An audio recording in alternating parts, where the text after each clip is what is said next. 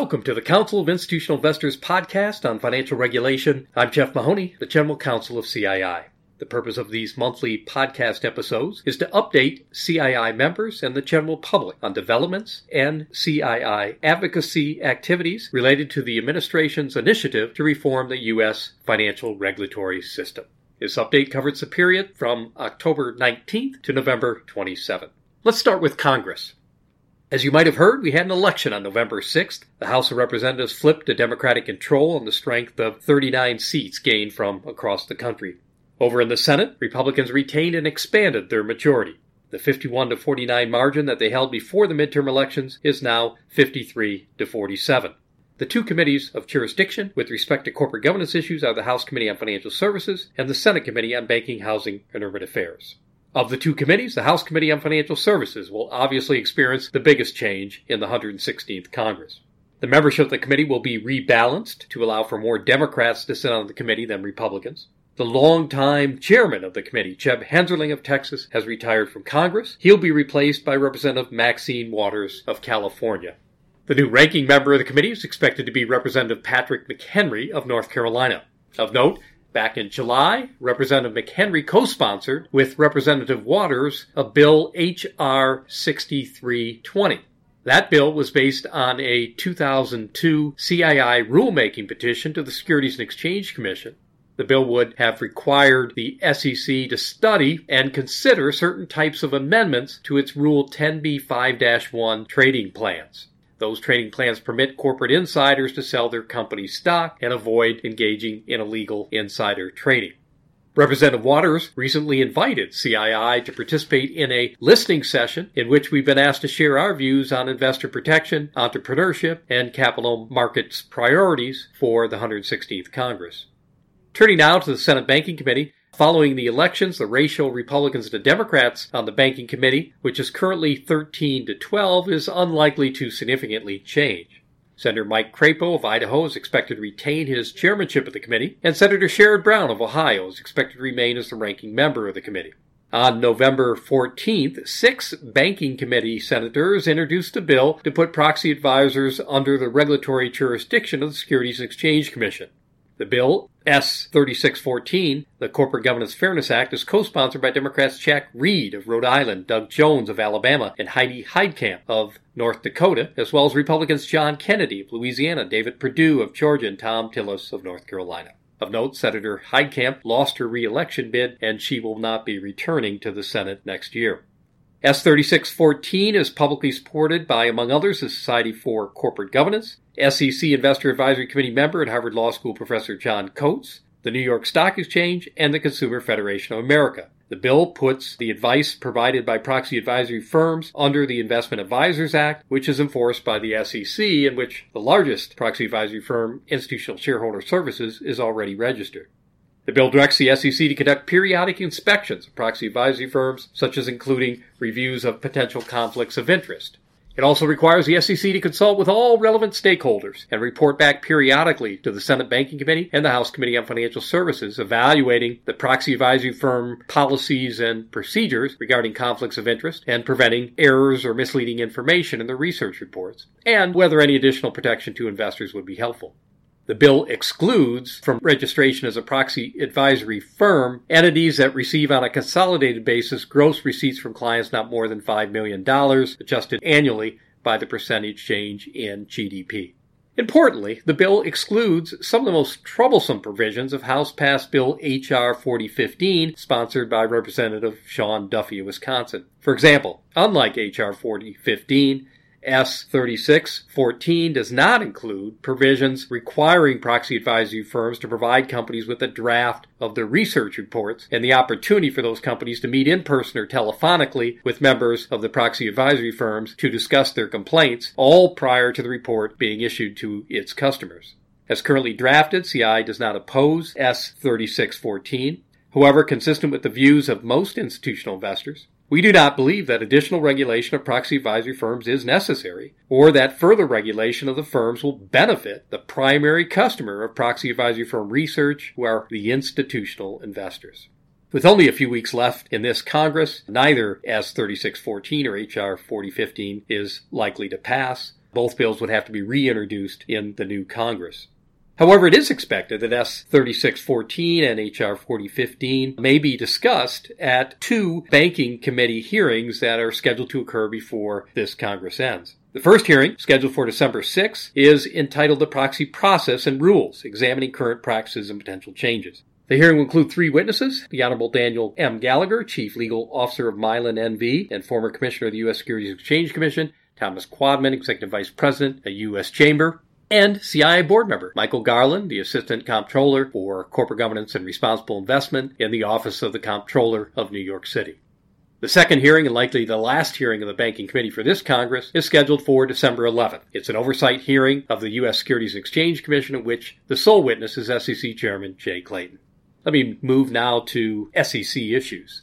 On November 8th, CII submitted a comment letter to the SEC to respond to their reopening of the comment period and requesting additional comment on capital, margin, and segregation requirements for security-based swap dealers and major security-based swap participants and capital requirements for broker-dealers.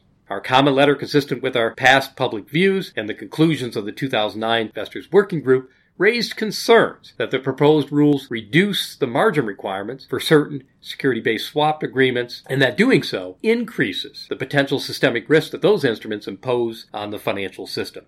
Also on November 8th, CII submitted a letter to the SEC in response to their solicitation of comments in connection with the November 15th SEC Staff Roundtable on the proxy process. Our comment letter included a CII Research and Education Fund report entitled Clearing the Bar, Shareholder Proposals, and Resubmission Thresholds. The all-day November 15th SEC Roundtable included three panels. The first panel was entitled Proxy Voting Mechanics and Technology. That panel included CII's Executive Director, Ken Birch. Consistent with our November 8th letter, Mr. Birch argued that the SEC should consider fundamental, longer-term improvements in proxy infrastructure and provide short-term fixes to the current system. More specifically, he argued that long-term, the SEC should explore the use of existing technology such as private permission blockchain technology controlled by a central gatekeeper to improve the quality of proxy voting. He also argued that short-term fixes should include providing guidance to improve the reliability of the vote confirmation process and adopting a final rule on the SEC's 2016 proposal on universal proxy. On that latter issue, many of the other panelists agreed with CII that the SEC should implement the 2016 proposal on universal proxy. On the issue of the need for a more fundamental long-term change, the following day, the Division of Corporation Finance Director William Hinman publicly observed that CII's suggestion regarding the use of a gatekeeper-administered blockchain showed some promise. The second panel at the November 15th SEC Roundtable was entitled Exploring Effective Shareholder Engagement. This panel included two CII board members, Michael Garland and Aisha Mastagni, portfolio manager of the Corporate Governance Unit at the California State Teachers Retirement System. The panel also included the co-chair of CII Shareholder Advocacy Committee, Brandon Rees, the Deputy Director of Corporations and Capital Markets at the American Federation of Labor and Congress of Industrial Organizations. While some panelists expressed concerns of the corporate community regarding the need to update SEC Rule 14a8, including the proponent eligibility and resubmission requirements, we believe many, if not most, observers of this panel would likely conclude that the stronger arguments were made by the investor representatives in favor of retaining the existing 14a8 requirements. The third and final panel at the November 15th Roundtable is entitled Proxy Advisory Firms, the Current and Future Landscape. This panel included the co-chair of CII's Shareholder Advocacy Committee, Patty Brammer, the Corporate Governance Officer at the Ohio Public Employees Retirement System. In connection with this panel, the SEC staff asked whether proxy advisors should be subject to enhanced regulation. Notably, none of the panelists expressed support for more regulation of proxy advisory firms. We believe many, if not most, observers to this panel would likely conclude that institutional investors, the primary customer of proxy advisory firm research, are satisfied with the service they are receiving from proxy advisory firms and view the proxy advisory firm's existing disclosures about conflicts of interest to be adequate. In other CII advocacy activities related to the SEC, On November 26, we submitted a comment letter in response to the SEC's proposed changes to Regulation SX disclosure requirements about guarantors and issuers of guaranteed securities and affiliates whose securities collateralize registrant securities. While generally supporting the proposal, our comment letter raises a number of issues, including our opposition to the proposal's provisions that would give the option for companies to provide certain required disclosures outside of their audited financial statements. We view those provisions as in conflict with CII membership-approved policies and related public positions that recognize the many benefits of audited financial information as a critical source of information to institutional investors in making investment decisions. Let me end with two current CII advocacy activities related to the stock exchanges. On October 24th, CII filed petitions with the New York Stock Exchange and NASDAQ asking both to limit listings of companies with dual-class share structures. Specifically, the petitions ask the exchanges to amend their listing standards to require, on a going-forward basis, companies seeking to list that have multiple share class structures with differential voting rights should be required to include in their governing documents provisions that convert the share structure within 7 years after their initial public offering to one share, one vote. We believe that this modest proposal will better ensure that voting power is directly proportional to investors' capital at risk, which is consistent with CII's membership-approved policies. The basis for our petitions include, among other factors, the recent academic research showing that while dual-class companies on average have a valuation premium at the time of their IPO, that advantage dissipates between 6 and 9 years after the IPO and eventually decreases long-term shareholder value. In addition, there's a growing number of companies that are making their public debut with time-based sunsets. Of 38 U.S. companies that went public in 2017 and 2018 with multi-class structures, CII has tracked 11 or 29% that incorporate simple time-based sunsets. Finally, a small but growing number of multi-class IPO companies have used time-based sunsets successfully. Examples include Groupon, who converted to a single share class after 5 years, Texas Roadhouse, that also converted after 5 years, and Max Linear, that converted after 7 years. We encourage all interested parties to contact the New York Stock Exchange and the NASDAQ and share with them your views on CII's petitions. Finally, on November 9th, CII submitted a letter to the Securities and Exchange Commission in response to their solicitation of comments on the New York Stock Exchange proposed rule change to amend their listing requirements related to special purpose acquisition companies, or SPACs. Our letter, consistent with several prior CII letters on SPAC listing standard changes, does not oppose the proposal, but simply asks for some additional information to assist investors and others in evaluating whether the proposed change would benefit investors. That completes my financial regulation update. If you have any questions or comments regarding my remarks, please contact me at Jeff, Jeff, at CII.org.